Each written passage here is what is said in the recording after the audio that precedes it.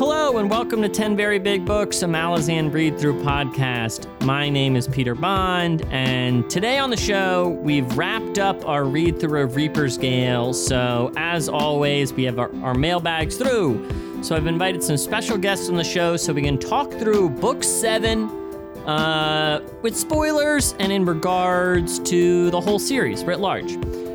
So we'll be talking about those 10 books in total, so if that's not something you want to hear, then see you later. So with me today, I've invited two illustrious Malazan YouTubers. First, we have Quick Jen. How are you doing? How are you feeling today? Hey, Peter. I'm doing pretty good.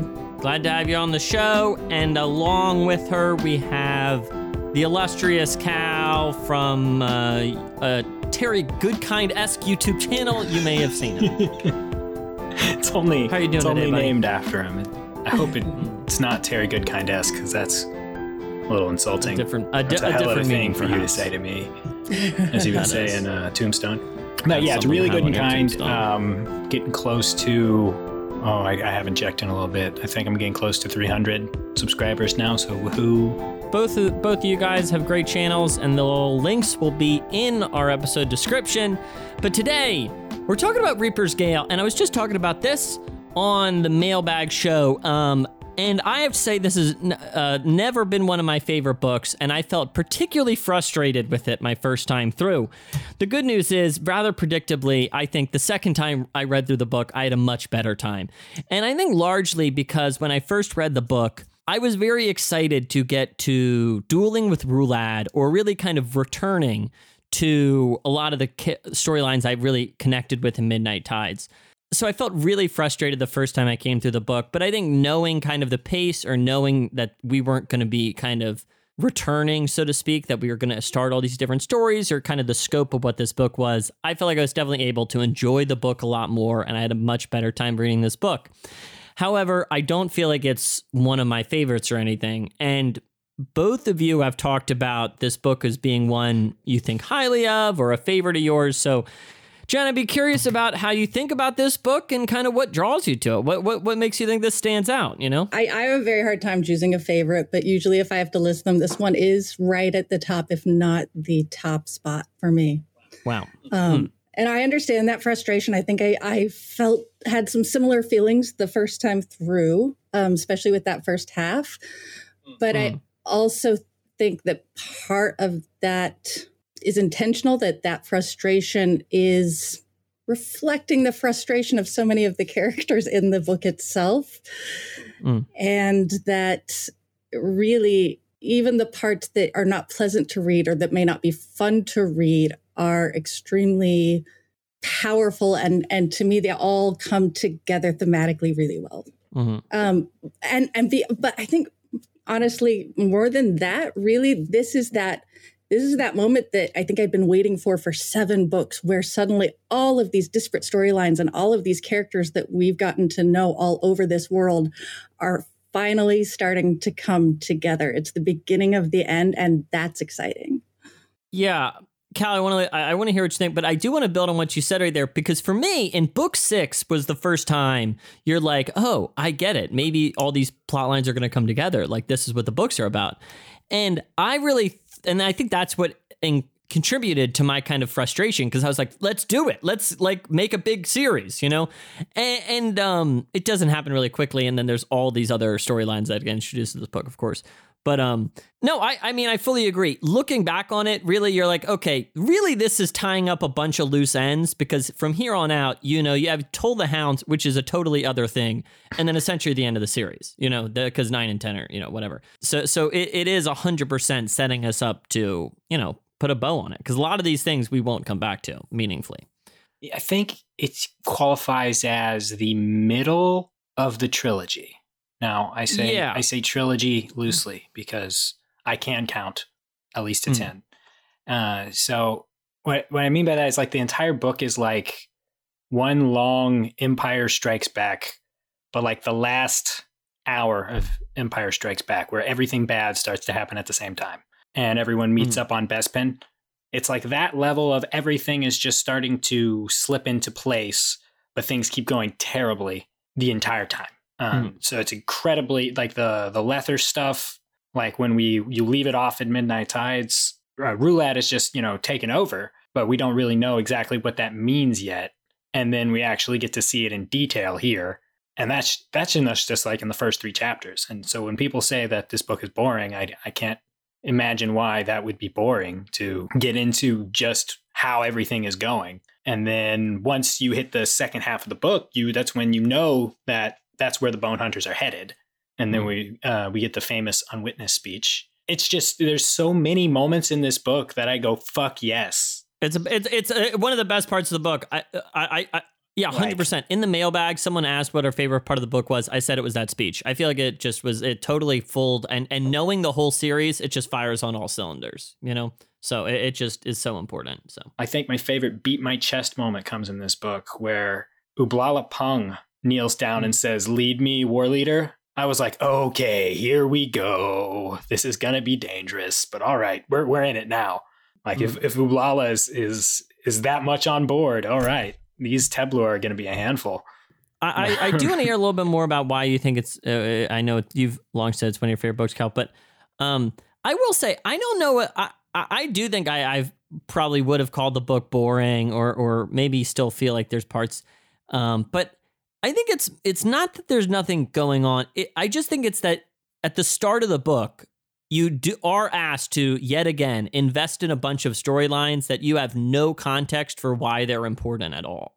And I do feel like that is a difficult thing in some ways. I mean, if you count up the new things that are just like, oh, by the way, we're going to talk about the Sheikh, we're going to talk about the Yawl, we're going to go to Drene, we're going to talk about the Patriot.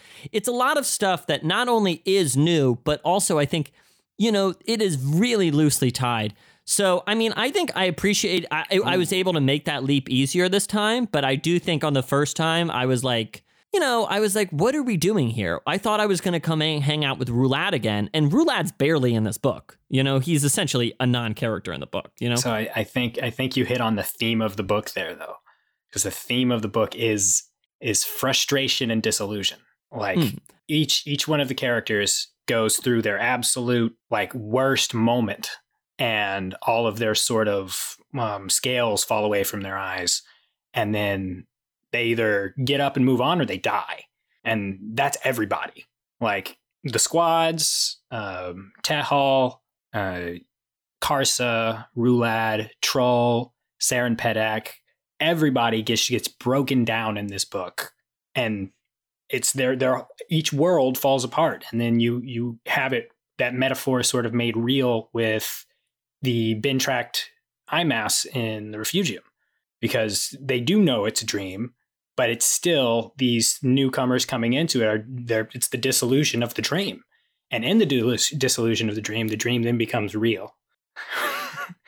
So Jen, what were you gonna say? So I was gonna add that what's interesting is that unlike some of the other books in this series, all those complaints I think could still be made on the second read through, because so many of those new storylines, they don't come back later. He's not introducing things that are ultimately going to be a major part of the end game. They're there to flesh out the themes of this particular book and nothing more. And so I do understand that frustration. I think at this point in the series, probably long before this point in the series, I had accepted I was in good hands and was just along for the ride. And I think that's kind of all you can do with these books. No, and I agree. I think how when you're talking about some of this thematic stuff, and like how, I mean, these disparate threads are connected thematically, right? I mean, more than they are on a plot level a lot of the times. And I think reading it through the second time, I was able to more be like, okay, well, I kind of just got to take this for what it is and see how these things are going to go, and try and make these connections or make of it what I will. So I definitely wasn't really frustrated this time. I think it was just more that first time through when you're like trying to understand the tapestry, and then, you spend a lot of time with the Yawl or whatever, which I think is an interesting storyline, if a bit nonplussing at times, but understatement of the year, but okay. When I talked about that frustration sort of being baked in, being a part of this book, it's I don't know if this is the case for everybody, but for me it's a much more emotional impact than even some of the stakes later on. Like the stakes in this book feel higher than at any other point in this series, and emotionally. And I think for me, it's because when we look at this series and the sort of, or the, not the series, but this book and sort of the villains in this book, they are so recognizable. And the fights that people are engaged in and the futility of it are all things that I think each of us recognize from our own world. And more than any of the other books, this one feels very, very connected to real world events. That's always a part of Malazan. It's there throughout. But I think for this one, it's stronger than, for me anyways, than in any of the others. Because they're not fighting a big bad guy. They're not fighting an enemy that can be faced. They're fighting systems and institutions. And so even as we're rooting for the all, we see that there are good people on the other side. But we also know that even if they succeed, even if they are victorious over this particular army, that this giant machine they're fighting is just going to keep sending more and more and more until eventually they're defeated, that there is no real victory at the end of the day. A personal theory of mine is that the reason that storyline's in the book is because the Lethir army has to be out of the city when the Bone Hunters get there. And so if you're going to have the army be away from the city, you may as well have it be interesting for the army to be away from the city. And okay, so, there's steps and stuff, people that are out there. And then you get a Lethiri and an Edor, and they're kind of the two sides of, it's like the Lethiri chain of dogs, because anyone who may have survived that comes out on the other side. In this case, it was a remnant of the All when it was a remnant of the Wiccans before. And they're going to tell the story of the great, empire that that either wiped them out or walked them all the way to where they wanted to go. But yeah, I think that's the only reason it was included, was because the big army had to be out of the city. So you might as well make it interesting.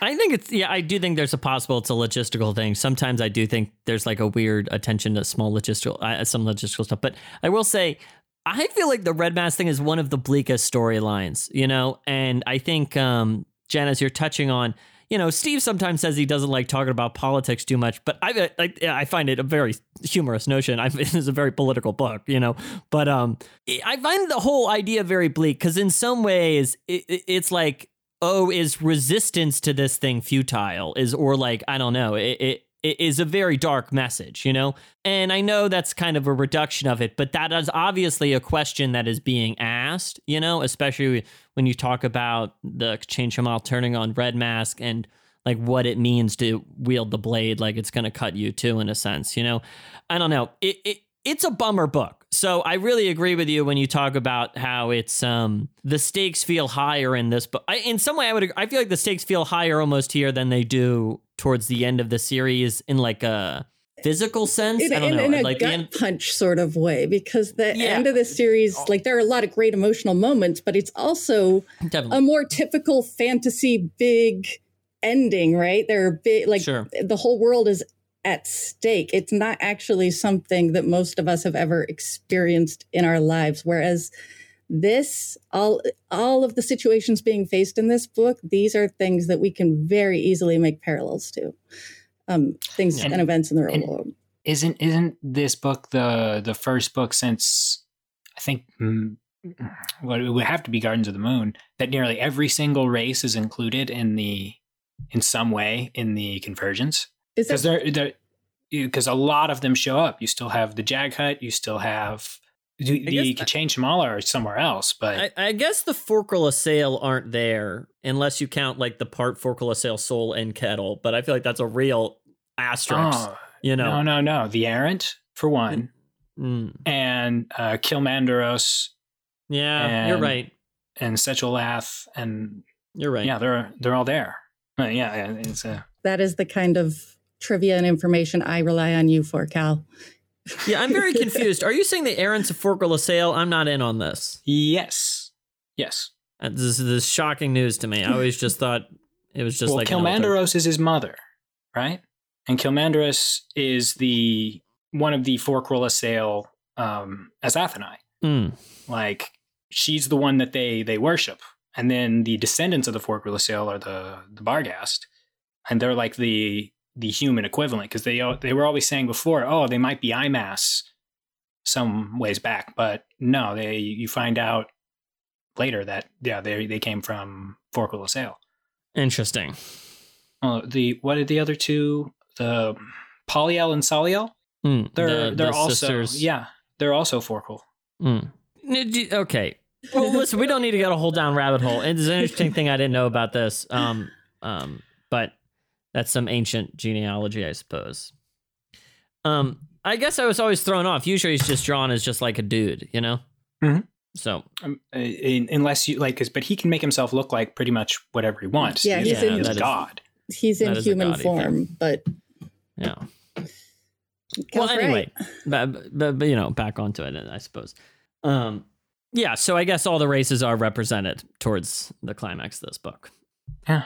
Although I guess I think the K'Chayinch involvement, that's one of those things that they were asking me about. You know, I do get it does kind of come out of left field in a way if you're not in on it in a way. You know what I mean? Yeah, the K'Chayinch, and also I think Icarium's storyline, like this book is very much just set up for later plot points. 100%. They just like are there and then.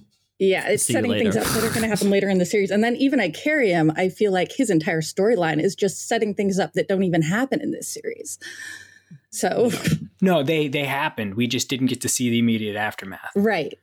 It's setting up storylines that are not going to take place in Book of the Fallen. I know what you mean. It feels like 50 years in world, there could be a different series that like the Icarium stuff would be the ancient lore about, you know?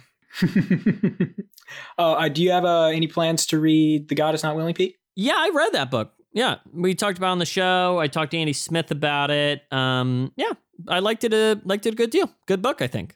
No, I think it's one of the better things he's written. So it's a lot of fun. But that is where we start to see some of the aftermath of Icarium's actions in these books. Yeah. Where we start to see the new Warrens and the new magic and what's actually I just mean I don't feel like that's fully I don't know.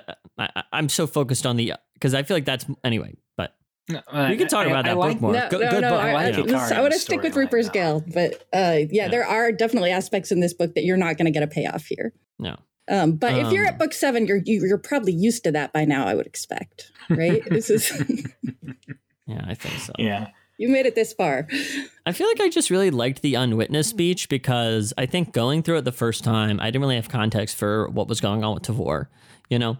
And then additionally, I think clicking into that with contrasting with that to how I feel Karsa, which I feel like is a very purposeful contrast, you know, I just think it's very interesting thematic overlap, the speech rules, and not only does it rule on a plot level, it just seems very key. I mean, I don't know, it's part of the big thesis of the series, you know? It is. And it's a lot more emotional when the second time through, I think. No. Because the first time through, you feel the same way the soldiers do when they hear it, which is basically, what the fuck does that mean?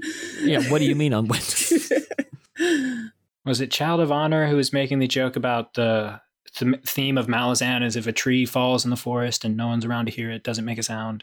No, but I mean, I get the joke, right? Like because this unwitnessed statement is kind of like a personal creed, right? I mean, it's kind of like just saying, it's kind of asserting that, right? That you need to like, I don't know, just accept you're going to do good and it be unwitnessed, you know? I don't know. It's kind of a moral duty or something, you know? I don't know.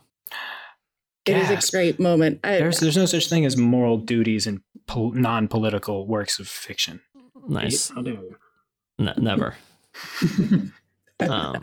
So Cal, we never really got to. We were looping back around to it from this first question. So when you talk about this, your favorite book, like why do you say this is one of your favorites? The sheer amount of hell yes moments that happened in this book, and then there's one character who only appears in this book is very near and dear to my heart, and that's my boy Beak, who I will not cry while talking about Beak. Okay, I've said it. Now I won't do it. All right. But it impacted me in a very positive way when I first read it.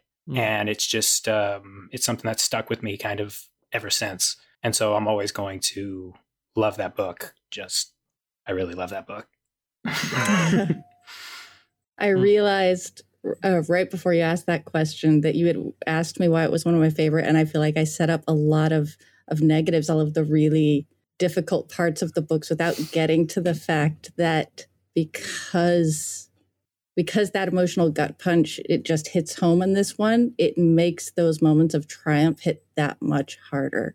So that when we have those Beak moments, for me, one of them is Fiddler on the Roof with the cusser. Still just ruin Ryan's. When you have those hell yes moments. Fucking dragon. Yes, it's incredible. And when you have that humor when Hellion comes, it's like this breath of fresh air, and it makes everything hit that much harder. Yeah, I mean, we were talking about Midnight Tides, how that book really kind of, the way it uses tale and some other humor stuff, it's a real kind of tightrope thing in a way. Because, like, that's also a pretty dark book. But then, like, I don't know. The whole series uses humor to pretty well, I think. I do think it's a weirder thread, because I actually feel like the balance I feel is not on, like, it's not that it's not on point. I would say this is just a bummer book. It's mostly in the way that I think Dust of Dreams is a pretty bummer book. I think this book is also a pretty bummer book. And it's not like many of them are super upbeat beach reads or whatever, but I definitely walk away from Reaper's Gale, even with the triumphs, still feeling like, oof, you're like, that's, I don't know. Like, how in the world are they going to come back from this? Well, you just walk away feeling like, man, psych. People can be pretty bad to each other, can't they? And I don't know. That's a really underlining the way some of these things are bad. I don't know. Not a life-affirming book. Yeah, so like Hellion is a war criminal, right? She's basically a war criminal. She goes from. Sorry, I missed that. Who? Hellion. She's basically a war. She's committing war crimes. She's winning. She's so funny when she does it. I didn't even realize they were war crimes until later. Well, that's one of those things. I think it's very interesting. I feel like I'm more tuned into kind of the weird questioning the Malazans have at this point, where they're like, so we're Malazans? ? We're invading Lether? We're, like, what are we doing? It's very interesting, about their relative status as imperial soldiers, She's just winning hearts and minds, Cal. Winning hearts and minds. I was about a big fist pump moment when I first read the book, when she was like, we're going tavern to tavern. I distinctly remember being like, hell yeah, my girl. And however you may feel about her methods, essentially she is one of the only people in this book that actually zeroes in on what the real source of oppression is, and then attacks it. She figures out who the debt holders are and goes after them, and then, reaps the benefit by letting them buy her drinks in the bar and sleeping in the inns. And it works. It's a win-win. Except for all those people who lost their heads. Well, sure, but you know what? They're at war. That was going to happen anyways. At least there's some sense of satisfaction innocent civilians in who she chooses to go after. Way. That's all I'm going to say. Someone has to make Is Hellion an American video? And I think I'm going to do that. That's probably a good idea. Yeah, there we go. I'm pretty skeptical that the next God of Willing book is going towards Lathyrus, but I would love to know more about the details of this, because obviously we spend such, we get a brief picture of it, I guess, in the rest of the series. But it is one of those things, I think, because if this book's talking about the powers we hold and what has power over us and how these institutions work and all this stuff, The idea that it ends in, I would say, a fairly simplistic way of like, well, we're going to kill the rich people and then a good guy's in charge of the empire. It is like, to me, that is like an obvious, not an answer to the whole book we just set up of how these problems work, Yeah. So it seems like the start of another interesting conversation, but that's just like the book goes elsewhere and we're not meaning, it's just not a part of what that is. Well, no, I personally find it fitting because there are no easy answers, and this book isn't going to come in and say, oh, this is just how you fix all of this. In the end, we do get this victory, and we do get a lot of those issues and a lot of those things that had been a source of frustration and anger throughout the books wrapped up. And it almost entirely comes down to luck, to a whole lot of things lining up just right and working out. The Bone Hunters got lucky. They did. But I think that's appropriate because this book can't solve our problems. But don't you think the book is like wants us to feel good at the end when Tell's on the throne and joking around, and I was kind of sitting there like, this doesn't seem like a win to me. I don't know what happened, and I don't feel good about this. You know, he's got Bug, the eldritch god of the seas, with him. How could he possibly screw it up? I couldn't say that with a straight face. You didn't have that sense of satisfaction with the ending, even if we understand that really this was a whole lot of stuff lining up just right. And yeah, T. Hall ending up on the throne is a little crazy, although I think having Rucket on his side and a lot of things already in place behind the scenes helped out, that there wasn't a sense of satisfaction for you in sort of being able to see actual change take effect by the end.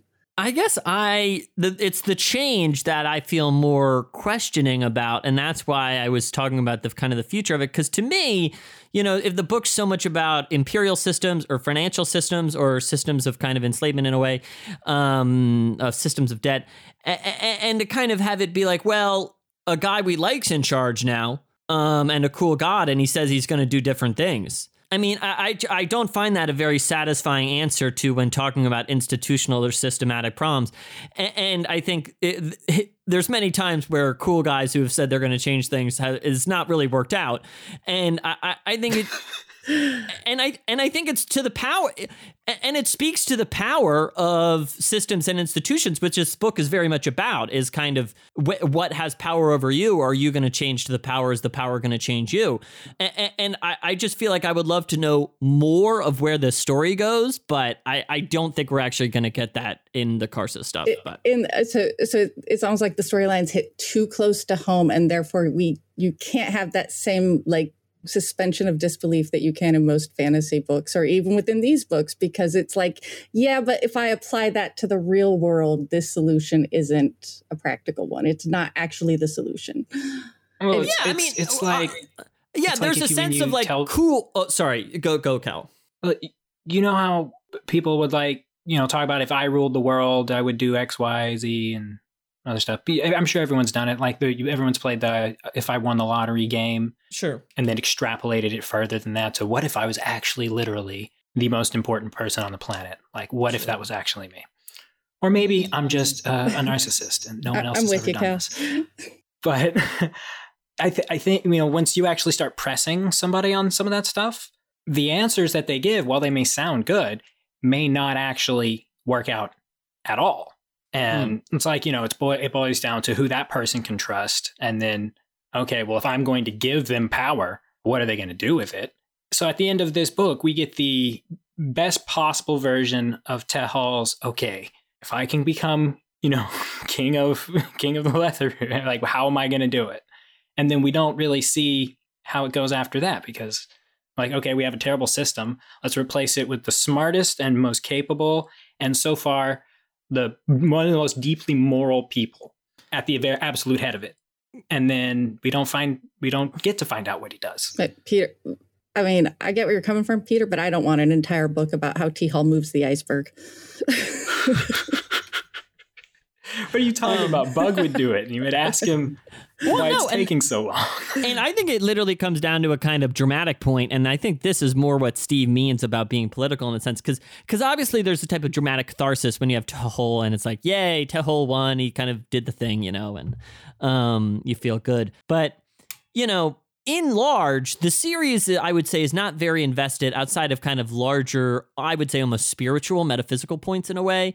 Like, it isn't making a positive argument for a type of governance or societal structure. I mean, I think like, I don't know, there's some small lines, there's some small parts, like there's that part in Bone Hunters where they're looking at that tribe that shares stuff and they're like, maybe that's good. You know, there's flashes of this type of stuff, but largely it's more about looking at our current types of societies or, you know, inequalities or that type of stuff and reflecting on that and not kind of imagining an escapist alternative, a utopia, some sort of ideal society or something.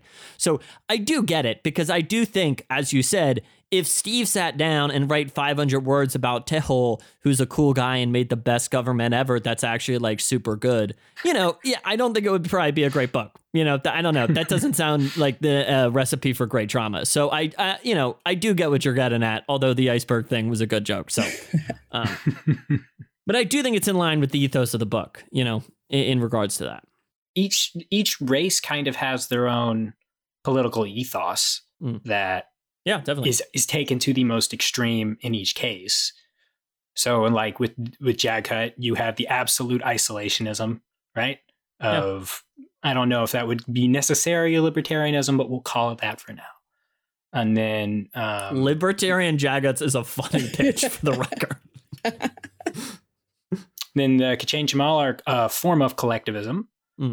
Sure. And it's the hive mind idea taken to its most extreme. And even still, their big problem was they fought each other a bunch, right? And then you have the IMAS, who I'd say are more closer to socialist than communist, if that makes any sense. And they also decided to commit genocide. And then you get humans who seem to just fluctuate just towards fascism and monarchism and haven't really moved on from it. And then they fight kind of across time.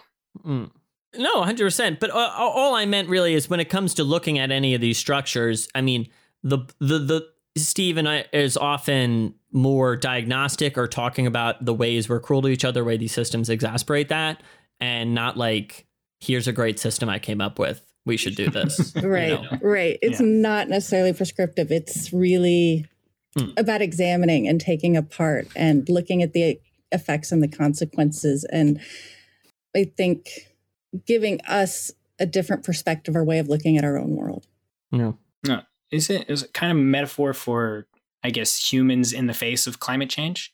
Because all right, that came out of nowhere. So how are we relating this book to climate change? I mean, obviously, hit me. I'm all ears. Well, so the iceberg is the first symbolic thing that comes to mind. That it's been there forever. Now it's not going to be here. What is it going to do to everything else? Not only does it like destroy several towns and kill a whole bunch of people, but now part of the topography of the land is gone. And that was because a Jaghut did a spell, whatever, how many thousands of years ago. Now it's finally going away. And they have to deal with the consequences of that. Now, is it, I think it's directly Sin's fault because she's melting it. Yeah. And, you know, the IMAS, okay, so they probably, like, it's like if Neanderthals literalized the Ice Age into being caused by a race of people and then killed them all.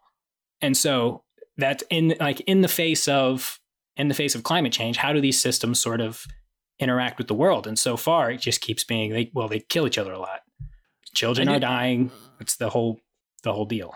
I do think there is something to be said about how I think in a classic sense, man like thinks they have power over nature. And, you know, it's like if you're talking about power, you know, man and nature is a whole fucking genre of books, you know. So to build a fire is probably the most depressing. Yeah, I think Dust of Dreams is where he delves more deeply into that. For me, this one, it's very much about oppression and the things humans do to one another and then how they react to that. Whew, bummer talks. I came in ready to defend this, and now I'm getting.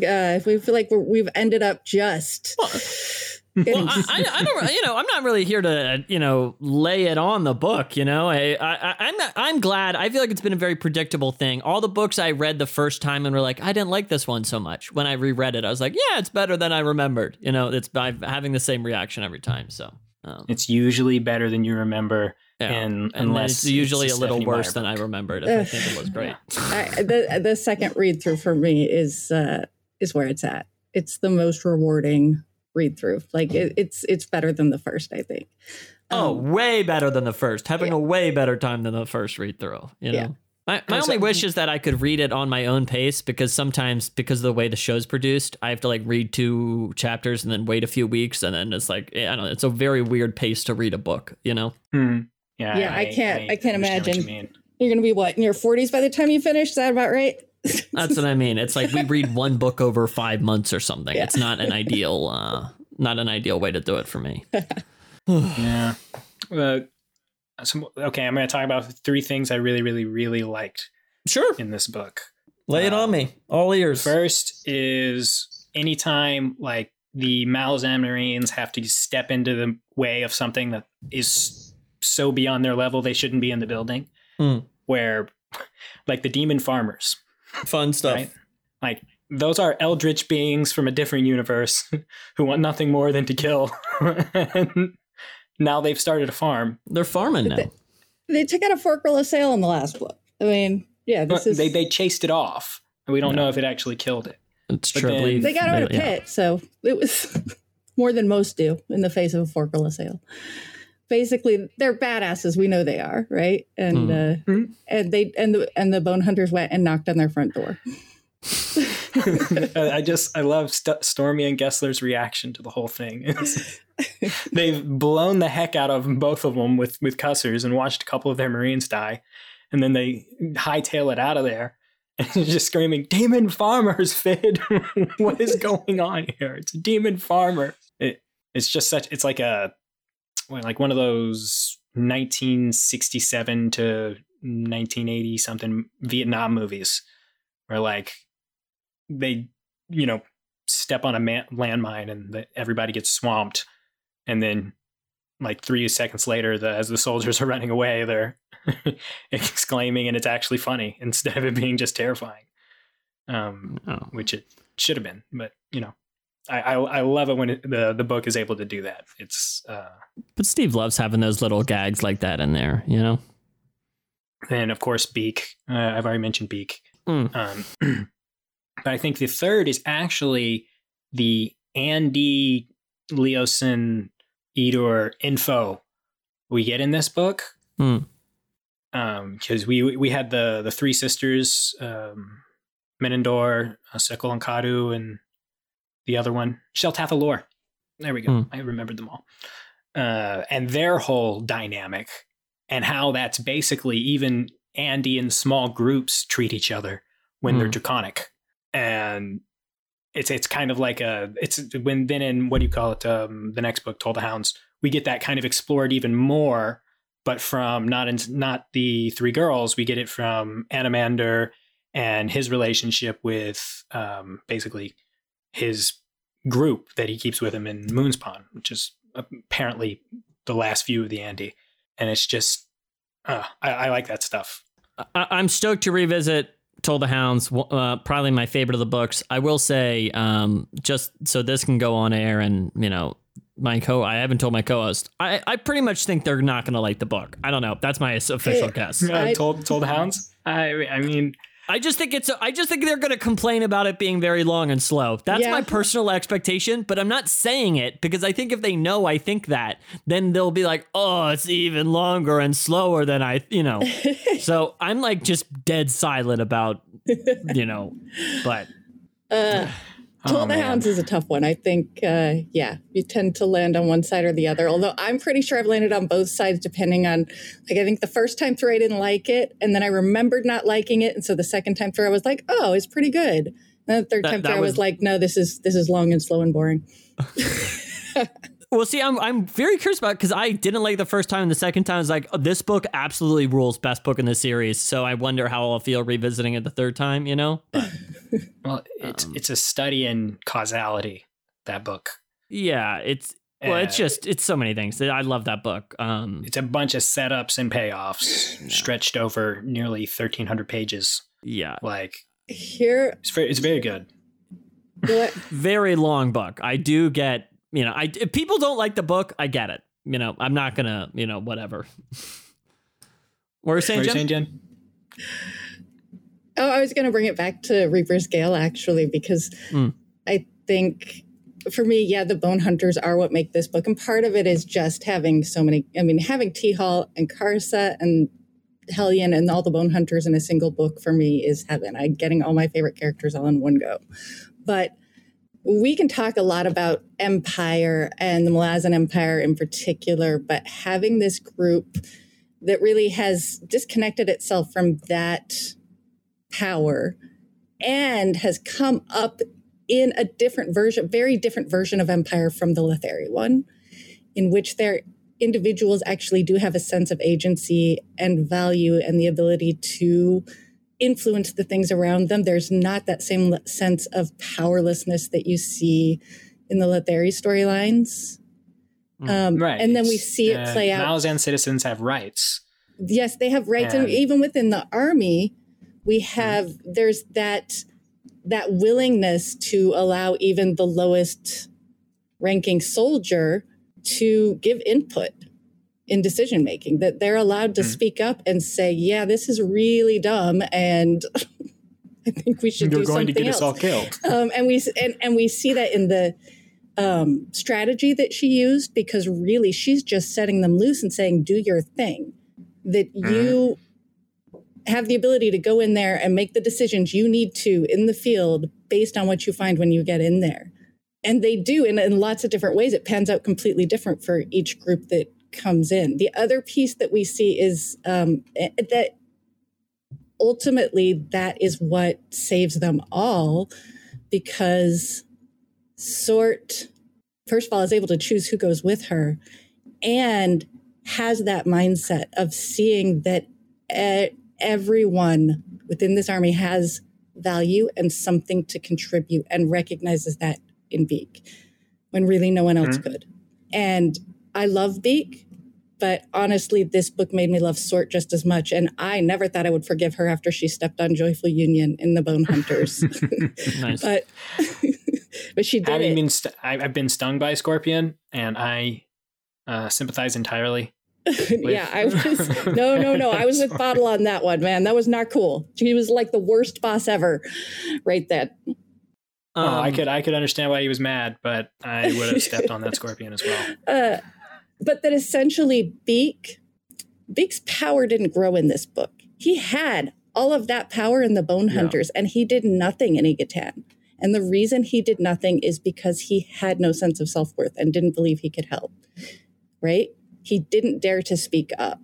It's Sort that gave him the opportunity and that gave him the confidence to make that decision, to believe in himself and to step up and say, yeah, I can do this. I can do this for my friends and I can save them. And they never would have succeeded without that. And that, to me, I mean, it's not the book where I fell in love with the Bone Hunters, because I think that happened long before, but this one sealed the deal for me, because we really get to see all of those things that just make them great, that make them amazing. Plus, we have so many great moments. I said already, it's one of my favorite lines. I know this is, 3 million words of absolutely gorgeous prose, and the one line I choose from all of it as my favorite is fucking dragons. God, that moment. Karsa slapping Withal and saying, don't do it again. Or what was it? One of the Eater mages or one of the Lethari mages who says someone gives answer when they unleashed the kill everybody spell where Beak does his moment. It's either the Eater squad or the Lethari captain up on the top of the hill before it gets, Uno reverse carded back at them. But he's asking what's going on, and he's just like, someone over there has given us an answer for what we've cooked up. And then it goes terribly for them, which I always like. The theme of giving answer is it's a series wide, but it really kind of hits its stride here, I think. Sorry, just really been thinking, Jen. It was a great comment you had. I was really lost in it, so sorry I missed some of that. But well, what I was just thinking about really is you're contrasting the Malazan and the Lethari Empire, and then you're even talking about this individualism, which for the record I always found a bit curious, because to me, it goes to kind of, I would say, some of the strangeness of how Malazan, the actual Malazan, is drawn sometimes, because, I would say military institutions, armies, are institutions highly invested in conformity and stamping out individualism in a sense, typically, So it's a very strange thing in a way.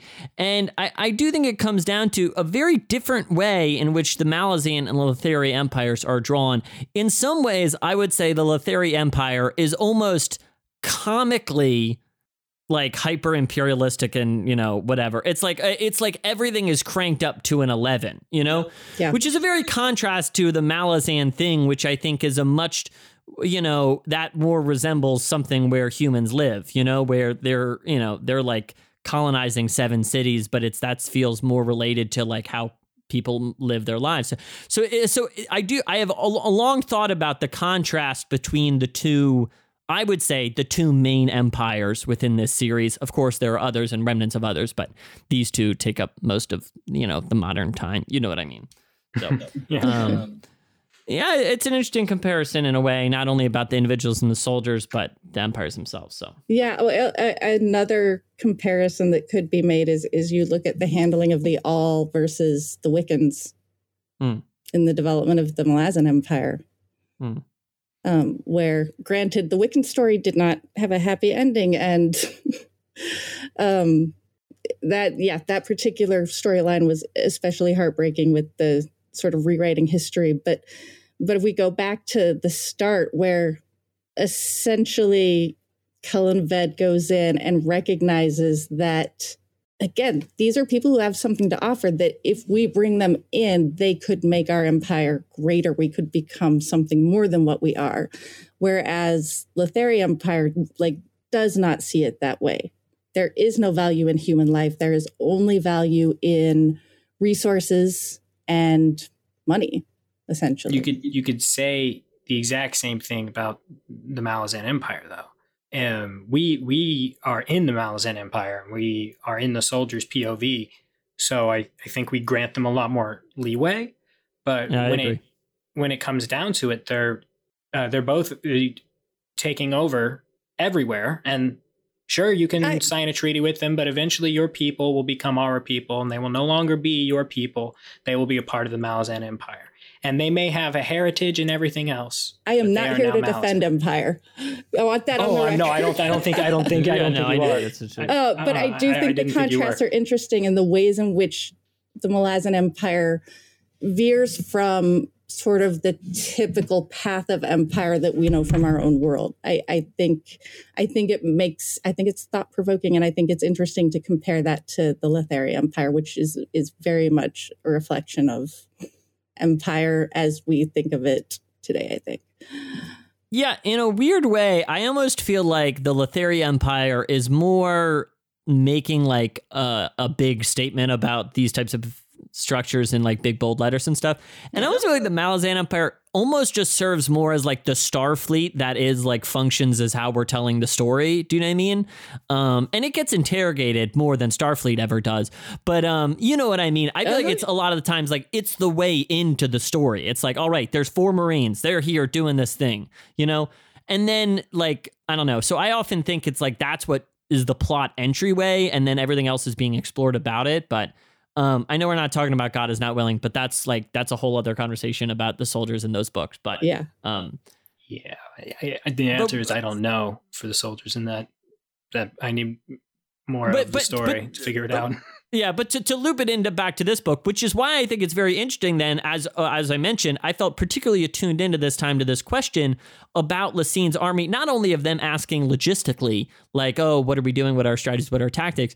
But also this kind of, I would say almost spiritual identity crisis question of who are we? What are we doing? What do we represent? We came from an empire. We are these military. So, it's an important question to the series, Yeah. And not because I think there were many like Malazan Empire true believers in the army. They weren't out there trying to bring freedom to all the continents around the world, but because even when they disagreed with it, even when they hated it, they knew why they were doing what they were doing. And right, but it's an interesting conversation on a series level for the like just Malazan Empire and ethics, basically. But it's like, I'm sure AP has said this first. He said everything first. Say it anyway. But it's like that scene in Monty Python and The Life of Brian. What have the Romans ever done for us? Mm-hmm. The aqueduct. Sure. And then the roads. Well, the roads go without saying. Yeah. And it's a whole joke. And it's a funny joke. But it's like that premise is taken much more seriously. Well, if that makes any sense. It's funny because I think that it is right to push back against systems that are oppressive. I also think that anytime you start to fall into black and white thinking and viewing a particular thing, especially one as complex as an entire political system or an empire, as evil, all evil or all good, that you're oversimplifying and not seeing the full picture, and that you can recognize the benefits while still acknowledging the drawbacks, right? That there are, and that doesn't, like I said, like I'm not here to support empire. That's not why I made that argument, but that doesn't mean that I'm capable of seeing where they've done things well, where they've done things right, and to pretend that I can't because empire is evil is just being willfully ignorant. Yeah. Argument for me, maybe. Yeah, I don't know. I guess it's one of those things. I always feel like it's like, yeah, but in the big conversation, it's like it's just not a part of. I don't know. Listen, we're all not here. We're all on the same page, I feel, in some ways, but. Yeah, you want to argue? Let's have it. Well, I don't know. I know what you're saying. It's like I obviously some part of me doesn't love making sweeping statements, but it's like when I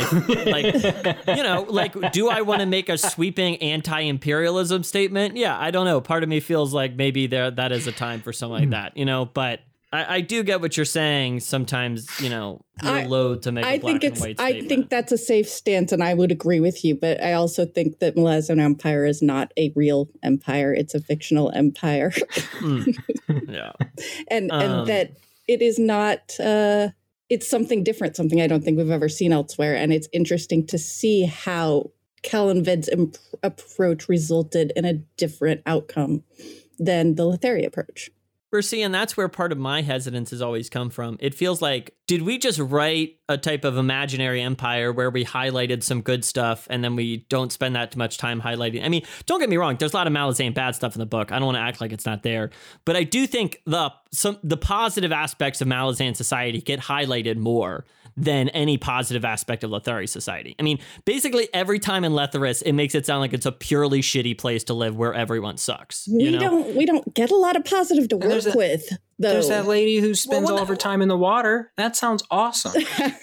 Ersto Hubat's around. He's cool, but... it's not a bad place to live if you're a god. Yeah, but you know what I mean. I do think there's a lot of times that there's like kind of Malazan, like Malazan's pretty cool. Look, they have a great meritocracy. They're a great place. I don't know. I do think there's some Malazan propaganda in the books. Oh man, you're just. Kamensad only writes pro-Malazan propaganda. Yeah, Malazan, big Malazan's paying off Kamensad. It's important. The entire world's being run by the Dalhanese. It's important to remember the guy's coming in with a bias here. I mean, they saved him, so he's coming out with a bias. That's right. He's got an agenda, and you have to take that into account when you're reading the books. That's right. Anyway. His agenda is to emotionally manipulate you. Legitimately, right? Yeah, so that was being very literal. Yeah. No. I mean, so anyway, obviously it's a real contrast between the two embers. I just feel like with Lethary's always paints, it's like such a stark, thing. But whatever. Obviously, bigger conversation. So is this the point where we ask you, what would you do if you were Tehal, and then interrogate you on all of your answers? Well, see, that's what I mean. I think it's one of those easier things where sitting around and being like, well, I don't think Steve's going to be the guy. Well, in a way, I think that's what the books are about. But I don't think Steve's going to be the guy who's going to crack the human condition and figure out how to build a utopia where we all love each other, But I do think that's somewhat what the book's about in a way, So just not in like a political structure sense. Yeah, it's more an individual message. Yeah, I think he wrapped some things up because he needed to. And I think he also knew after a book like that, he needed to give us a somewhat satisfying ending. But that this book isn't really about that ending. This book is about asking those questions and raising those issues, and not necessarily about providing the answers at the end. No, I agree. Yeah, obviously raising more questions than anything else, right? Yeah, it's a book about disillusion and frustration. So yeah, it's going to raise a bunch more questions like that. There's that slave character who works for Udonis. One of no. I was making a joke. I can't remember who he works for. He works for a factor. And yeah, I know who you're talking about. I don't know his name. He's the assassin. And then the market crashes, the Eater are falling, and this guy has just basically said, I've had enough. And he turns around and murders every single member of that guy's family. Yeah. Right? The implication is down to the children. Done. And it's like, okay, so you want to have a revolution. This is how that stuff happens. And it actually kind of does interrogate okay, if we were trying to make a utopia and we're going to be able to do it because now we have great Tehel the Only, the emperor with the god for a butler, and we're going to be just fine. How does it still get done? Yeah. I mean, I agree. It's just one of those, it's like I said, the book ends where it ends. It doesn't go on. Yeah, Jem, what were we going to say? I see that, but I also think that a lot of this, and Midnight Tides as well, is about what systems of oppression do, and particularly slavery, to the people who suffer within them, right? And how they react to that and the human responses. And that is one example. I see Featherwitch as another good example, she's not one of my favorite characters. I'm not a big fan of Featherwitch, but I think when you have oppressive systems, I mean, you're going to have those people within them, like thinking, let's go back to Eater and the slaves that just accept it because it is what it is and they can't change it. And so they're just going to do their best to get by within it. You've got those who want to escape and run away and just dream about their own personal freedom. And then you've got those that want to change the system. They want freedom for everybody. But you also have people like Featherwitch who really just dream of becoming the oppressor, to visit upon others what has been done to her. And that is a direct consequence of the system. And I see that slave the same way, that this is what they have created. 100% agree. I think it's an important parallel being drawn between Featherwitch and Udonis in this book, and I think it paints, it adds a streak of gray through this big picture about how, I think it can be very easy to note, like, to put some sort of nobility in that type of suffering, where you're like, man, the trauma, it's so noble. It's like these people are going to go through this experience and like learn some sort of thing and then like change the world, and it like life's just not this way. And trauma's terrible and it affects people all these different ways. And, I don't know, there can be a real simplification of trauma in a type of conversation around that. And she's obviously lived a hard life in a lot of ways. Yeah. Yeah. It's one of the things I absolutely love about these books and appreciate, and also makes me wonder if you are up for talking about Janeth at some point. we can talk about it.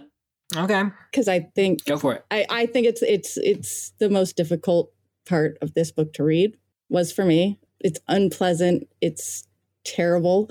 But it's also something that I appreciate. I do actually appreciate its inclusion and the purpose it serves. And I don't know, I would be interested in exploring that with you guys. Sure. I'll come out. And then Cal, me and you have talked about this before, but I mean, generally I'm more of a critic of this type of stuff in the series. And to me, for example, I found that after kind of finishing Midnight Tides and reading this book, although I still have some frustrations writ large, I feel like I've come to really kind of connect with some of the Saren stuff a lot more, and I think Steve handles it really well in that sense, But I feel really frustrated by this Janeth plotline. I did not like it through the first time through, and this time around, I feel like it's probably one of the worst ways he handles this stuff in the series. And I feel pretty frustrated, not only because I don't think it adds a lot to the book, I think Janet's in the book so little, and I feel very frustrated that her storyline fluctuates between her kind of being an object of sexual violence to Tanel to being kind of sexualized by Tehol, you know? And I feel like it really sucks that she spends very little time as a character, as a person, having an independent life outside of these two men. So I have a lot of thoughts on this. I could go on, but I was pretty frustrated throughout this book about this plot line. But I will say, in my memory, it took up much longer in the book, but it's actually not as much as I remembered. I think it's just one of those things that, you know, those types of things stand out in your memories. But it was less than I remembered coming back to it. So, because basically Tenel's basically in the first part, all that stuff goes away for a long time, and then it kind of comes back towards the end of the book for a bit. Yeah. Which was probably, I mean, I remember very clearly on my first read through that sense of frustration when, Jesus fucking Christ, again? Seriously, like, he got her out. She's been freed from this. It sucks, but we're back where we started again when she is recaptured. It was so incredibly frustrating. And I think it wasn't until, God, it might not have been until the second read through that I was able to actually understand. I don't want to say I know what he was doing, but where it clicked for me in a way that it connected in a way that I understood what the purpose was. And maybe I could be wrong, but for me, it was a message that I appreciated, I guess. Do you want to speak on that? Or? Yeah, well, okay. So you want me to actually say specific things and not just speak in vague. Sure, I guess I can do that. Well, no, that's fine. I didn't know if you wanted to share it or not. If you don't want to share it, it's fine. So no, well, all right. So first of all, and I do remember picking up on this the first time through. I think a big piece of it is, yeah, you're right. It sucks for Janeth. And maybe this is wrong, but this is one of those areas where I have to step back and not just see the character, but also see the book and the themes and the storyline and what is the purpose? Because when I come across something this unpleasant, this difficult to read, that's the first question I ask is, what is its purpose? Why is it here? Why would something like this be inserted into the book, right? And that first time around, what struck me is the absolute desexualization of the portrayal of torture. And it's clinical. It is, but that's not it, because he's always clinical when it comes to sexual violence. And I think that is important. But in this particular situation, this feels like a pushback against the portrayal of torture and the capture and torture of women as a very sexual thing in popular culture, in American popular culture, at least. I mean, you brought up Star Wars earlier, Cal. When is Princess Leia at her sexiest? Are you talking about when the she's prison flying scene? Through space in episode? You're talking about the Jabba the Hutt thing. She has like she's got the bikini, her hands spread, and the collar. I was going to answer that question. Yeah, and she's a slave, and that is not unique to those movies. It's pervasive. The sort of woman in chains with like artfully torn clothing that reveals just enough. It becomes this sexy thing in our culture. And to me, what this is doing is pushing back against this and saying it is not sexy. This is not. This is what it looks. This is actually what it looks like. Yeah. It's a delusional psychopath who is taking advantage of a position of power in order to try to act out what he thinks his life should be. Yeah. And that is not a pleasant thing, generally speaking. Yeah. If you can put that almost in any society, and that is the worst combination you can really get. Yeah. And so it resonated with me because I grew up with those images. And I didn't like reading about it, but I appreciated it being there. It was like a deconstruction of the exploitation films in the 70s. Yes. Like I Spit on Your Grave and all of its sequels. And the fact that you say we don't get to see her be her own person, but Janeth was a badass. She may have been chained up and unable to effect her own escape, but she was never powerless. She was a badass. And I beat him up. Yeah, I hated and loved reading her point of view because it was great to see this character that wasn't. Because again, I think of all those images I grew up with of these sort of helpless women that are just waiting around for men to save them. And she was never that. Yeah, well, I agree. She obviously retains power in most of her scenes.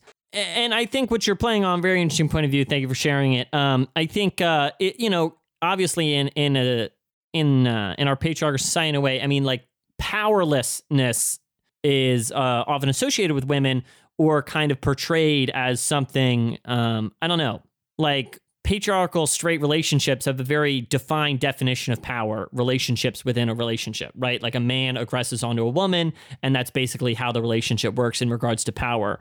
This is what is told, I don't know, you know what I mean? So I do think there is an intersection there with portraying a woman at a point of like ultimate powerlessness. Oh, she's like a prisoner and she's like scantily clad or whatever. It's like she has no power whatsoever. You are like her jailer or whatever, so I do think you're touching on something there. And the other piece that I think I didn't appreciate until the second time around would be how her ending back up in there contributes to the narrator and also pushes back against that whole hero myth and the idea of the man coming in and like rescuing her and carrying her out, which is essentially what happens to her, although it's a god and not a man. But that more than that, it's underscoring the entire theme, which is that, what Bug did, it made a difference to Janeth, absolutely.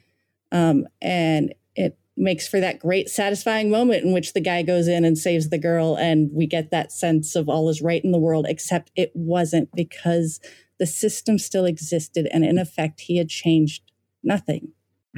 And that's where I see the fact that she ends up back there, and T. Hall does too, being this commentary on this idea that sort of like the man coming in and rescuing her, but that really ultimately this is not that it's not important to make a difference where you can, because it did matter, even if it's only to one person, but that as long as that system exists, this will continue to happen. And if not to Janeth, then to someone else.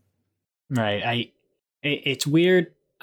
Sometimes I get the sense that I think it comes from, this is why I personally think it comes from a American neo-Puritanism that has been going around for a good bit, where anytime anything sexual in nature occurs in fiction, there's a discussion on whether or not it should be there, which is like a not in my backyard to the utmost degree. And so I'm curious, because you said this earlier, is that, it showed a sexual dynamic between Tehal and Janeth post her first kidnapping, pre-second, where Tehal is as forthright and honest as he can be in that situation and behaves like a good human. And then we get the, okay, well, why was this included? Question asked. So is it because it's of a sexual nature at all? No, I don't feel that way. I just think it kind of, it's, in general, I think, the men in this series are not sexualized as much as the women. And I think it kind of sucks that her one storyline involves her getting sexually assaulted. And the other storyline is like, oh man, Tehal had this childhood crush on her. So I just kind of think it stinks that she, in both realms, she remains that object. And, so that's just, I kind of rubbed me the wrong way. I'm not going to argue with you. I know exactly where you're coming from. And I agree. I do, except I am going to argue because I really do enjoy coming back with the playing devil's advocate. And but honestly, I will just say, you made some great points earlier. I'm really loving this talk. So, I mean, it's very funny. We were going a long way and then we dived into the deep end of this thing. So please, really, you can go there. Go. Yeah. I mean, I guess that does kind of suck, but you know what sucks worse is the fact that those statistics are worse in the real world. So, I mean, yeah. I guess for me, we're really just blowing into it. So for a while, I've been talking about these frustrations about on the show. And I think for me, sometimes my frustration comes down to a lot of the times, as we kind of talked about when we try to talk about Bidethal, which I think people really, we did not do a good job. I did not do a good job communicating my frustrations, but to be through, feel like I've been working through my frustration with this, because I think you're right, Cal. There is just kind of a gut reaction that there is just like of course you're like, yikes, or whatever, I don't know. I did it. It's an audio medium, but he did the whole yikes thing. Yeah. We knew what he meant. But to get what you're getting at, Jen, sometimes I feel like there's a strange line where Steve's trying to have his cake and eat it too, I feel. And that comes down to ultimately... Why can't he? That's always my question. Well, that's the point of making a cake, is you're supposed to have the cake and you're supposed to also eat the cake. Nice. So what is the cake that you're upset about someone eating metaphorically there? I guess what's you the have specific to give the cake to someone else. Yes.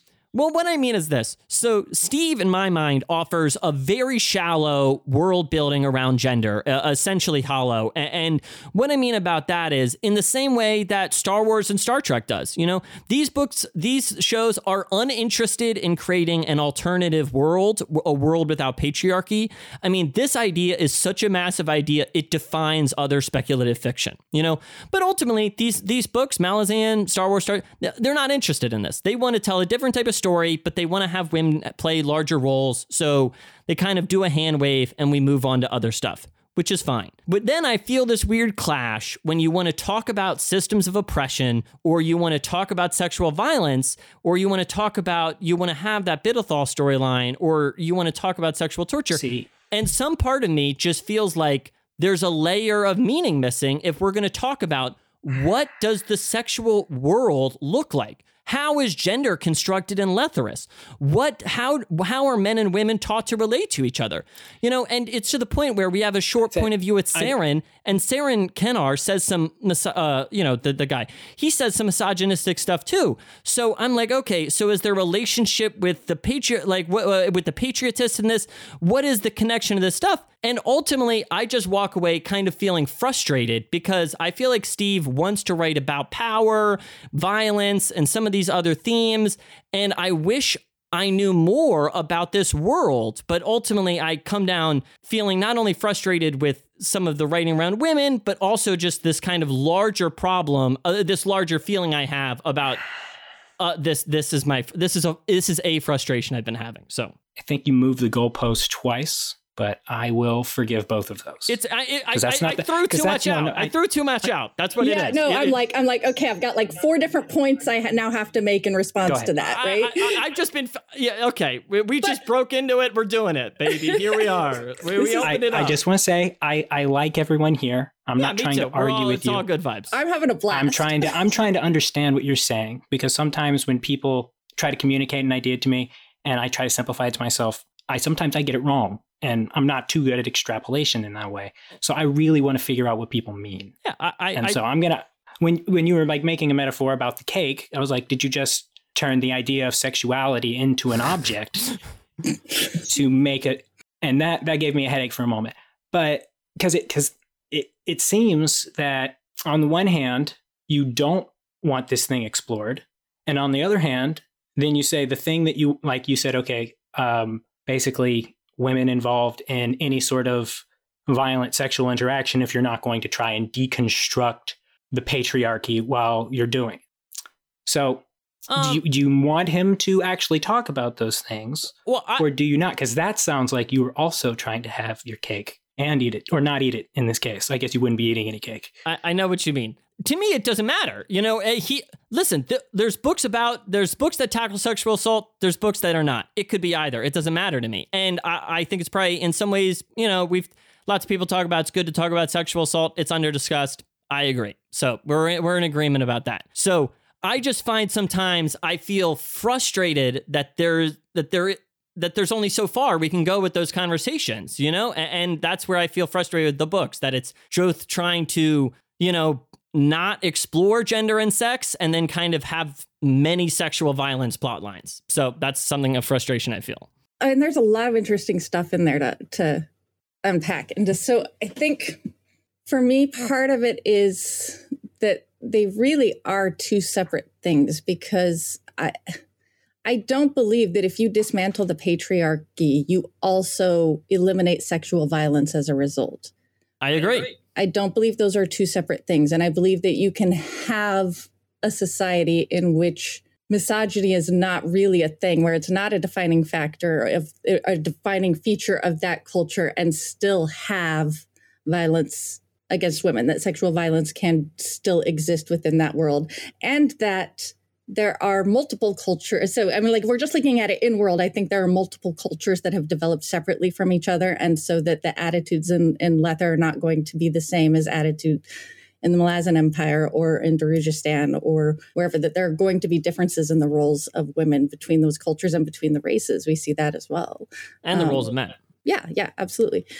So so that's part of it, but not really the important part, I don't think. I do get where you're coming from, and it's not even that I want to defend it. It's more that you said something very interesting. I think that whenever you're reading a book, it's important to, especially something that tackles topics as big as these, it's important to look at the why. Why does this exist?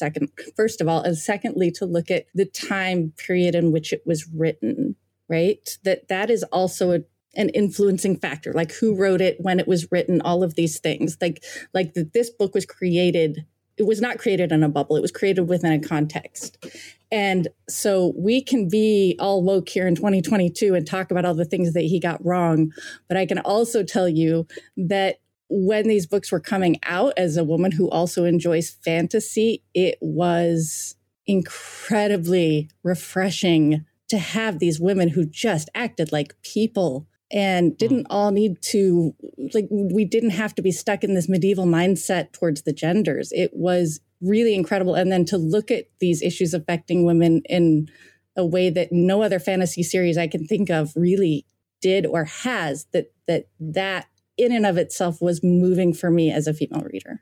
Cal, you were saying something? I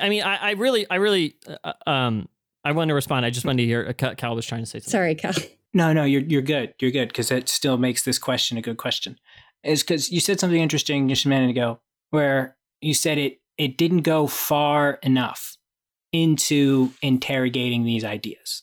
Yeah, so that's basically how I feel. That seems to be like the thesis statement of what we got going on here. Even going back to the Empire, is it Malazan propaganda or not? Right. It was a bit of a joke, but still, yeah, sure. No, it's believe me, I've been having this exact conversation, like to a T, about the Malazan Empire with one guy in my server for about 6 months now, where he has his point of view and he's going to say it and I'm going to read it. I'm going to try to find out what he means when he says this stuff. So they didn't go far enough in interrogating the Malazan Empire and what that means, or interrogating the military and what it does and what that means, is the same level of, okay, you included this, but I don't feel you interrogated the subject enough to justify including it.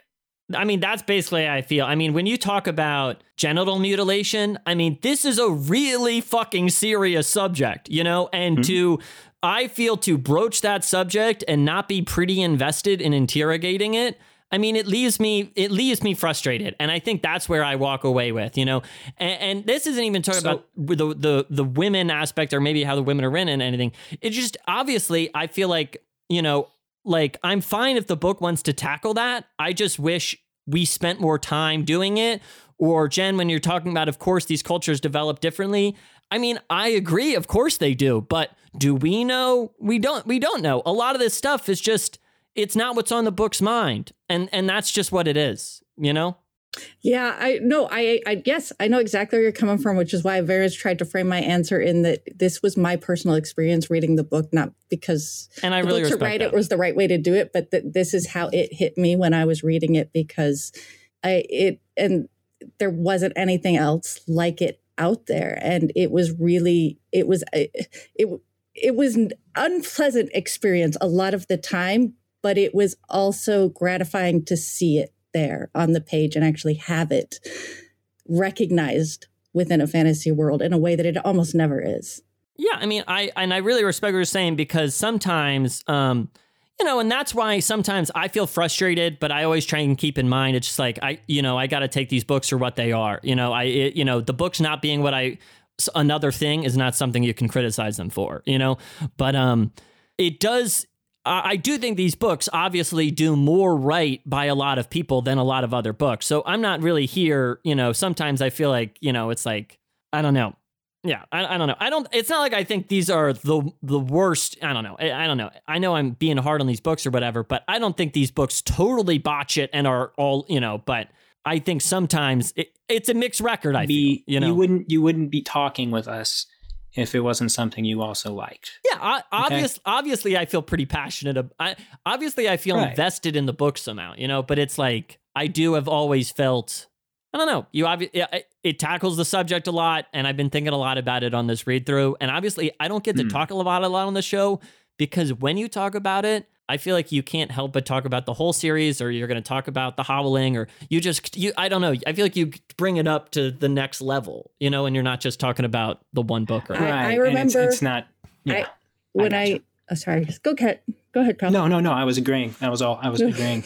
I do listen to the podcast. I quite enjoy it. And I am often reminded of my experience when I finally got my husband to read it, where I was so excited and I couldn't wait. And then I realized, like, oh my God, I can't actually talk to you about this. Yeah. Like, we need to come back and have these conversations again, like after you've read all 10 books, because it is so hard to just talk about the events in a single book. And no one wants a 10-book homework assignment before you can have a conversation. No one wants that, except for insane people like me. Yeah. It's very funny. When I asked them to do the show, I was like, yeah, so it's like 10 books, but I really, I couldn't stress enough. I really didn't think they understood what they were getting into, but here we are 7 books later. Someone asked recently, and it's funny you say that, Jen, I actually feel like I'm more frustrated now that we're closer to the end than I was earlier, because right now I'm like, we're so close. We're like 3 books away, and then we could just talk about everything. But then, like, it's better than when we were I don't know, on book 2, I was like, whatever. We're talking about this stuff, they don't know any, I don't know. But now I just am dying to talk about these big type of things, Yeah. You're so close. Yeah. And then here's the thing is you're finally going to get there, and then you're done. Exactly. Right? Fucking Christ. Like the whole premise, the whole reason for you getting together and talking about the books is no longer there. Only now you can actually talk about them. And I don't think you can cover all 10 books in a single like wrap up podcast. No. What that looks like, I don't fucking know, but that's a decision for next year, I guess. Yeah, no, I feel for you. I'm laughing, but I really, really do, because yeah, I understand the need to talk about these books, and then that frustration in having them be so close and really still not being able to just speak freely. What kind of sucks, though, is because I sure you watched some of what you guys were talking about. But I almost wish we could loop the God is not willing stuff into this conversation about sexual violence. But I think we should stay on these one. Right. Right. I wouldn't want to. Yeah, but if people are reading along with the podcast, I wouldn't want to spoil. Yeah, but that book too. That's a really interesting follow-up to that, and that in a similar way, what I talked about with Andy Smith, I don't know, we can be a little vague. I just wish I knew more about, I wished I learned more about, I just end up wishing I knew more, but I thought he handled it pretty good in that book, I feel, so. But anyway, we shouldn't do it. All right, I'm done. We're not going to do it. We're not going to do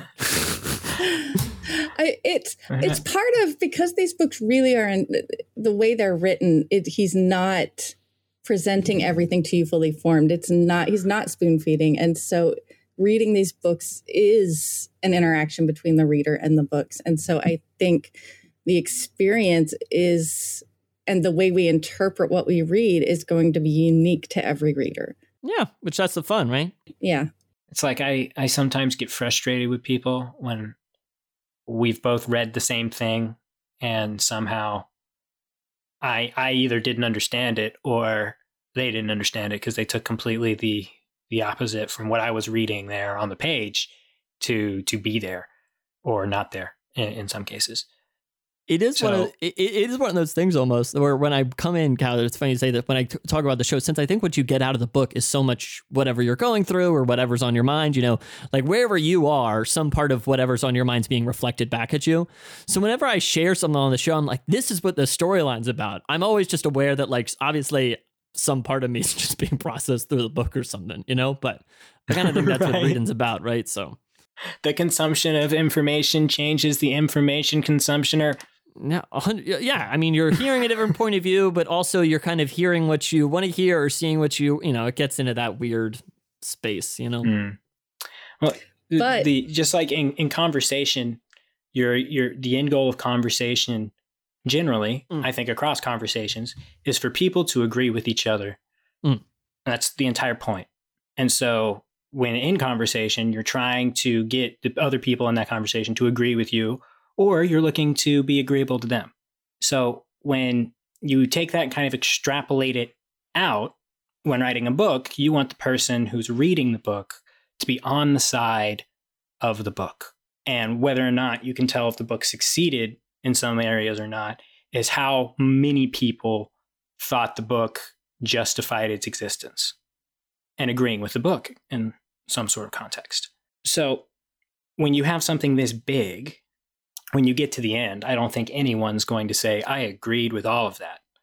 And I think that's the point of conversation as well, is to try and reach that point where you do agree. And it's one man's very courageous attempt at trying to figure some stuff out for himself. And there's really good shit in there. But that doesn't mean you make a religion out of it. Don't do that. No, I agree. I mean, I think, Malazan fans can obviously speak pretty passionately. And I think sometimes, I feel like a weird... I just nodded on an audio meeting. I feel a weird sense because I think and I don't know how you got... I feel like it's like, it's like 10 really good books. And then there's like some parts that I think are okay. And then there's parts that are really, really great, But I do think it's best not to turn it into some sort of, Steve Erickson Bible, Right. Yeah. When we talk about that, what's interesting to me is, I was thinking about the fact that one of the great things about it is that it means there's so much room for discussion and for everyone to bring something different to the table when we talk about these books. Because, MelazTube is a whole thing. There are all of these servers and podcasts dedicated to these books. And yet it never feels like a whole bunch of people just going over the same ground again and again and again, because there are so many different ways to interpret and to understand these stories. I would say I agree with you there, except for new people reading Dead House Gates and Felicen. There's nothing new to be said about that subject under the sun. 100%. Time is a flat circle. 100%. And honestly, that's why I've spent less time on the Malazan subreddit, because literally half of the posts are like, I'm thinking about getting into Gardens of the Moon. Or it's like Felicen post. It's like, what are we? Or Coltane was sad. But of course, you're going to have these like common points again and again. But I do think it's always, I don't know. And I don't think it's worse, bad. A lot of people have very common readings. If you ask anyone, like, what are the 10 books about? What's the thesis? I think you're going to get 10 versions. Ass in it. You're going to get 10 versions of the same answer, which is probably a good point. But I do think what you're getting at, Jen, which is true. I mean, I think so many people, and this is why I was excited to talk to you guys, since I know you guys are more into Reaper's Gale, and it's like a book. I don't know. I feel fine about it, and it's always exciting when to talk to people who are like, I really love this book, or I really love this part of it, because you're seeing, I don't know, everyone has a different part that shines through of what they like, or a storyline that speaks to them, or that you see something in it. And that's why I was really glad you shared that thing earlier, Jen, about what spoke to you about the Janstop plotline. It's like, I don't know, it's like always really interesting and enriching to find out that stuff about that. By the way, Cal, I want to ask what you spoke to you about the Beak plotline earlier, but it also sounded a little private. I didn't know if you wanted to share it. You don't have to. I was just saying. I did in a comment once, but the person who was reading the comment was kind enough not to put my name when they read it. No, it's you cannot share it. The first time, this can get edited out. I don't think I've actually talked about it out loud. I've only ever typed it, I think. So bear with me. But if Kyle, the first time I was just once again, if you don't want to, okay, it's okay. It's good to talk about stuff, even if it is difficult. So when I was reading this series for the first time, I was not in a good spot just in life in general. Things were extremely stressful, and I wanted that to be over. And then I also stopped sleeping for a period of time at the same time. So I was just not having a good time. So I got to the point in that book where it's the climax of the Beak storyline. We've heard some stuff about his at-home life, but we've never actually seen like a flashback really. And it's when he goes into the barn and tries to rescue his brother, right? And Beak is an innocent. And I think his thoughts are real in the sense that they do make the most sense for an innocent to find this. And so it's the impact of what his brother felt that he needed to do that really just, it was a good thing for me to read. And I'm glad that I read it. It's also a really difficult chapter to read in general. Chapter 22 and 23 of Reaper's Gale are rough on the emotions, right? But I do think it was important for me to read that when I did. So I will always love Beak. Well, thanks for sharing that, Cal. Glad we're talking. And I know what you mean. And in a way, I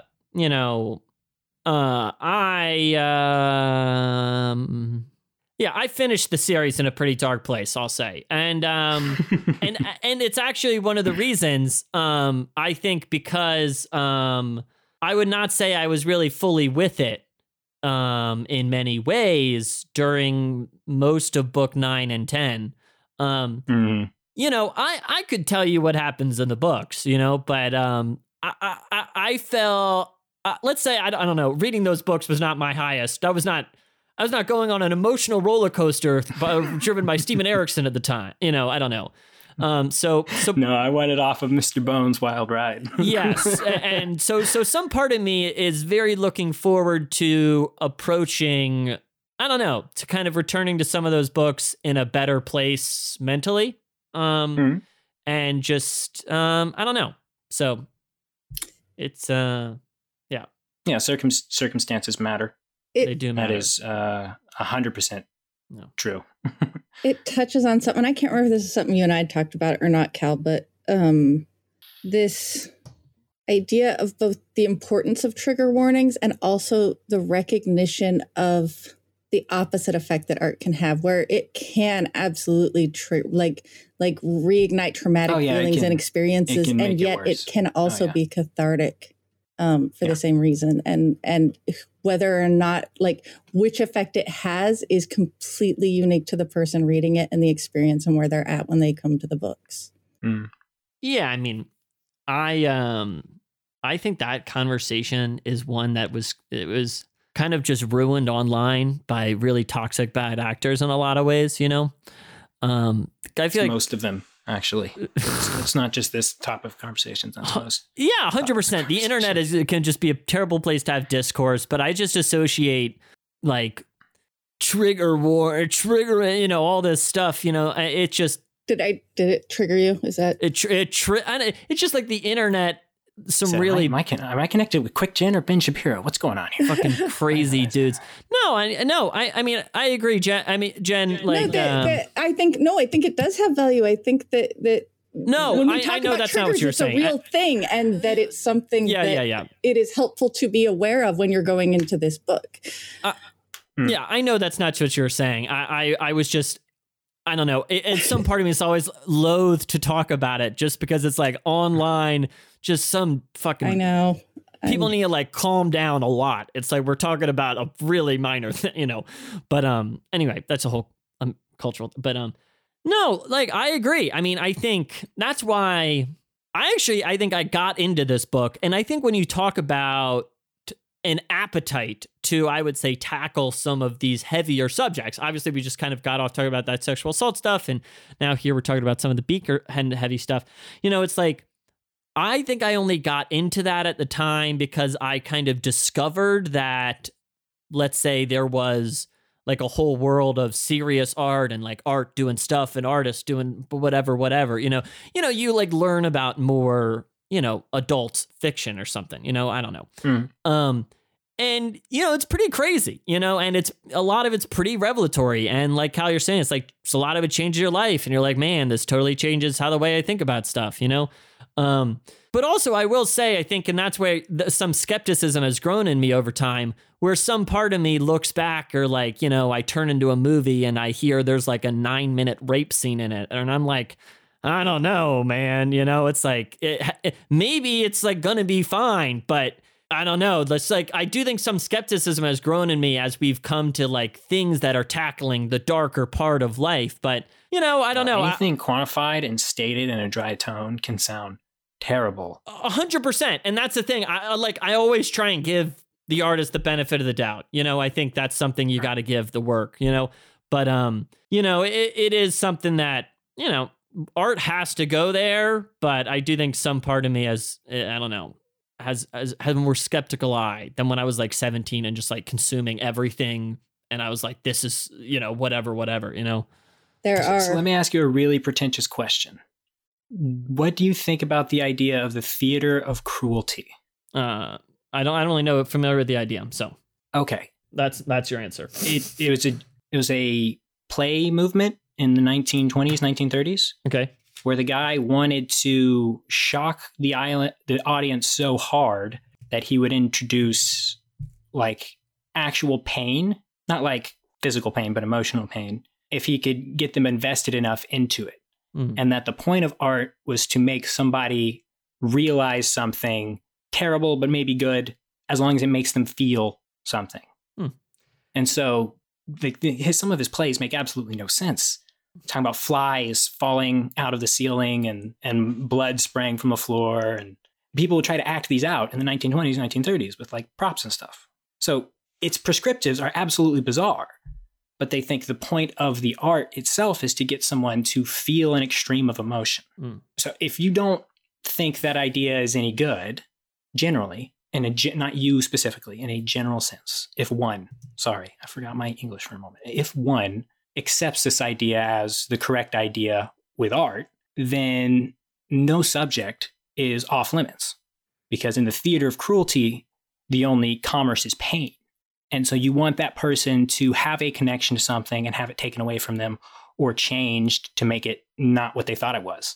Did a little Googling here. Looks like one Terry Pratchett also wrote a short Discworld story called Theater of Cruelty. Just a fun fact. I haven't seen that. Will you send that to me? That's very cool. Anyway, I want to read it. Yeah, I mean, interesting stuff. Reading a little bit about the avant-garde theater. Obviously a total other world there. But in that regard, I mean, we can talk a little bit more. We're really kind of abstract now, but Jen, I'd love to know what you think. I would just say, for my 2 cents, I don't know. I think that that only goes so far. I mean, when I'm not saying this about Malzahn, but I just think in general, when people talk about shock value, I mean, that's kind of like at a certain point, putting something very shocking on screen that's like or putting something terrible on page, like I don't think that justifies itself as like, man, I read a sentence about something terrible. It made me feel bad. This has some sort of value. I'm pretty skeptical of that argument. So. I have to say that, first of all, that cynical approach, because I do think a lot of it sometimes just is about the shock value. I get that and I agree with that. And that even when there is actually some true message or artistic intent behind it, that there are tons and tons of examples of it being done poorly and very few of it being handled well and in a way that adds something new to the conversation or a different perspective. For me, I'm not going to say the books are perfect, but these books for me hit in a way that resonated with me and so had value. And I know that it won't for everyone, but that I think they were done well. It was handled well. No, Jed, I mean, I agree. Obviously, they resonate with me. They have value. And I think, Cal talks about I think they've changed the way I live my life in a lot of ways. But when you talk about these motivators, I think that's what, to bring this back to what I kind of mentioned before, when I was consuming all this like serious art with all these serious adult themes and stuff, I mean, at a certain point you realize, man, a lot of these stories have violence against women in them. And that's like part of what makes them dark or serious. And I think that's, Jim, when you're talking about looking for stories that have value, bring a new perspective to the conversation, contribute in some way. I mean, I think that just has become a part of how, I think about these stories now that, you go, I don't know, I'm not 14 or 16 or whatever, So, but that's just going to be how growing up is now, Yeah, because the flip side is, for me, and again, this is the perspective I have growing up when I did, is not an absence of those things, but rather the opposite. These very like sexualized images of violence against women, that's something like titillating and exciting about them. And having that context changed the way that I read these scenes. And to touch on that, because you mentioned the word clinical before, and obviously it's kind of withdrawn about it, and like if you were going to say like, man, he really glams up the sexual violence, I think that's a pretty unfound criticism, and I make a lot of criticisms of his sexual violence stuff, but and I think, and that's why sometimes I feel like I'm like, oh man, I'm really harping on about this stuff, but if there were like, it's not like he gets it's like he does a bunch of stuff pretty good, I think. I mean, like, it could be way, way worse. Lots of people do it way, way, way, way worse. But, you know, I don't know. I think it's still important to have that conversation and these types of conversations because it could be worse. I don't think is always like a great, you know, I don't think that's a great metric for things a lot of the times, you know? I agree. And I hope that wasn't the crux of my argument. No, I know that's not what you were saying. No, it's usually me. If you get all the way down to it, as well, it could be worse. Could be worse. You know, which for the record is not always the worst attitude in like a personal like type of gratitude sense. Listen, you know? I don't know that it could be worse than it is in these books, but it definitely could be handled worse. That's for sure. It could be handled worse, and it is handled worse by many lesser ways. So. Oh man, we really blew. I thought we really went a little long on this one now, didn't we? I realized the second we started really digging into the Janeth stuff, I'm like, this is not your hour-long fun talk, Peter. This is not. No, it's good. I think AJ will be like, why is the episode so long? And it's like 50 minutes in, we swerved into the heavy stuff, you know. But no, it's great being able to talk about it. One other thing I did want to mention is that one part of this book, I felt like I super connect, like the Fear, Saren part, you know, that whole party, that crew. The really jolliest quest. Loved that section a ton. Loved it a ton. And I was really frustrated and didn't like it at all. It was my least favorite part of the book last time I read this book.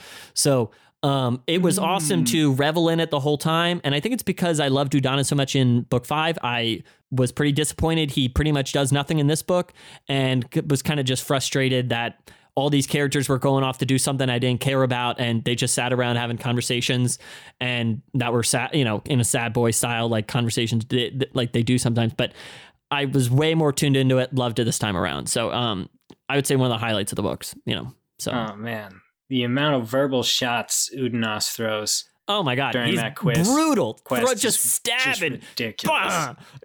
You know, nonstop, but. Yeah, he's the one who makes the joke about an eater stabbing an Andy in the back, like to Silchas Ruin's face, which is awesome, I guess. Mm-hmm. But I guess when you are the dad of a dragon, maybe your I don't give a fuck energy goes way up. So I don't know. Was there something like specific you want to talk about with that storyline, or? No, it's just wanted to throw it out. I was thinking about other things to talk about, and I just remembered I wanted to shout it out for. Because after this, I guess we'll talk to Steve, and then I'll probably be done talking about Reaper's Gale for a bit. But, you know, it's a good book. Good book. No, we didn't even mention Apocalypse Now in connection with their journey. Yeah, but their journey has a lot of stuff going on. For me, it still isn't the most, like, it didn't resonate. It's still probably my least favorite storyline in the books. Yeah, but I'm in all 10. Well, no. Sorry, in this book. Okay, that makes sense. I was like, whoa, all 10. That's a big pick. No, it's not. They're definitely, I'm sure there are others. But in this book, it's probably the one I was least emotionally invested in. No. And that maintains, I think, I still find myself sort of impatiently waiting for the Bone Hunters to come on screen. Because that's where, that's the stuff I really love. Oh, whoa, big talk. Feel well worn. But the good news, it was great talk. You're lucky for you. It's like only like 2:00 in the afternoon for you now. Yeah, is it too late? Is it too late for you? Is it like 11 for you right now? It's 11:05. I'm doing fine. Wow, I'm usually up until about 3:00 in the morning. So. That's crazy. I go to bed at like 9. Yeah. All right. Well, anything else? Anything else on our Reaper's Gale radar? Nothing book related. Jen, do you have anything you're working on? No. You want to tell people about? No. No, nothing. What about you, Cal? I'm working on the dumbest project I've ever decided to do, which is a summary of every book with pictures and animations and stuff. And the script is really, really, really long right now. I'm going to record all of it and then see what editing needs to be done. I expect it to be in excess of like 6-7 hours when it's done, but it will be the definitive Malazan YouTube video.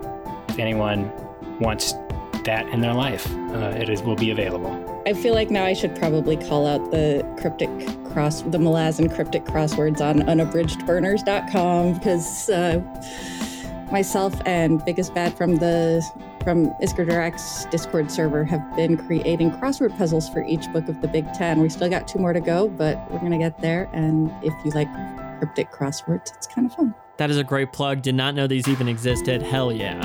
So, yeah, they're fun. We'll have to get that link from you and put it in the description for the show. And thanks so much for coming on. It was a great chat and went a little long, but had a lot of fun. Thanks for having me, Pete. I enjoyed myself. Yeah, thank you. All right, everyone. That'll do it for us here today. Next week on the show is me and Iskar Jayerg's conversation about a sale, and then the week after that, we talk to Ian Cameron Elsamont ourselves. So look forward to that, and then we'll be back talking to Steve towards the end of the off-season before we do Toll the Hound. So thanks for listening, everybody. See you.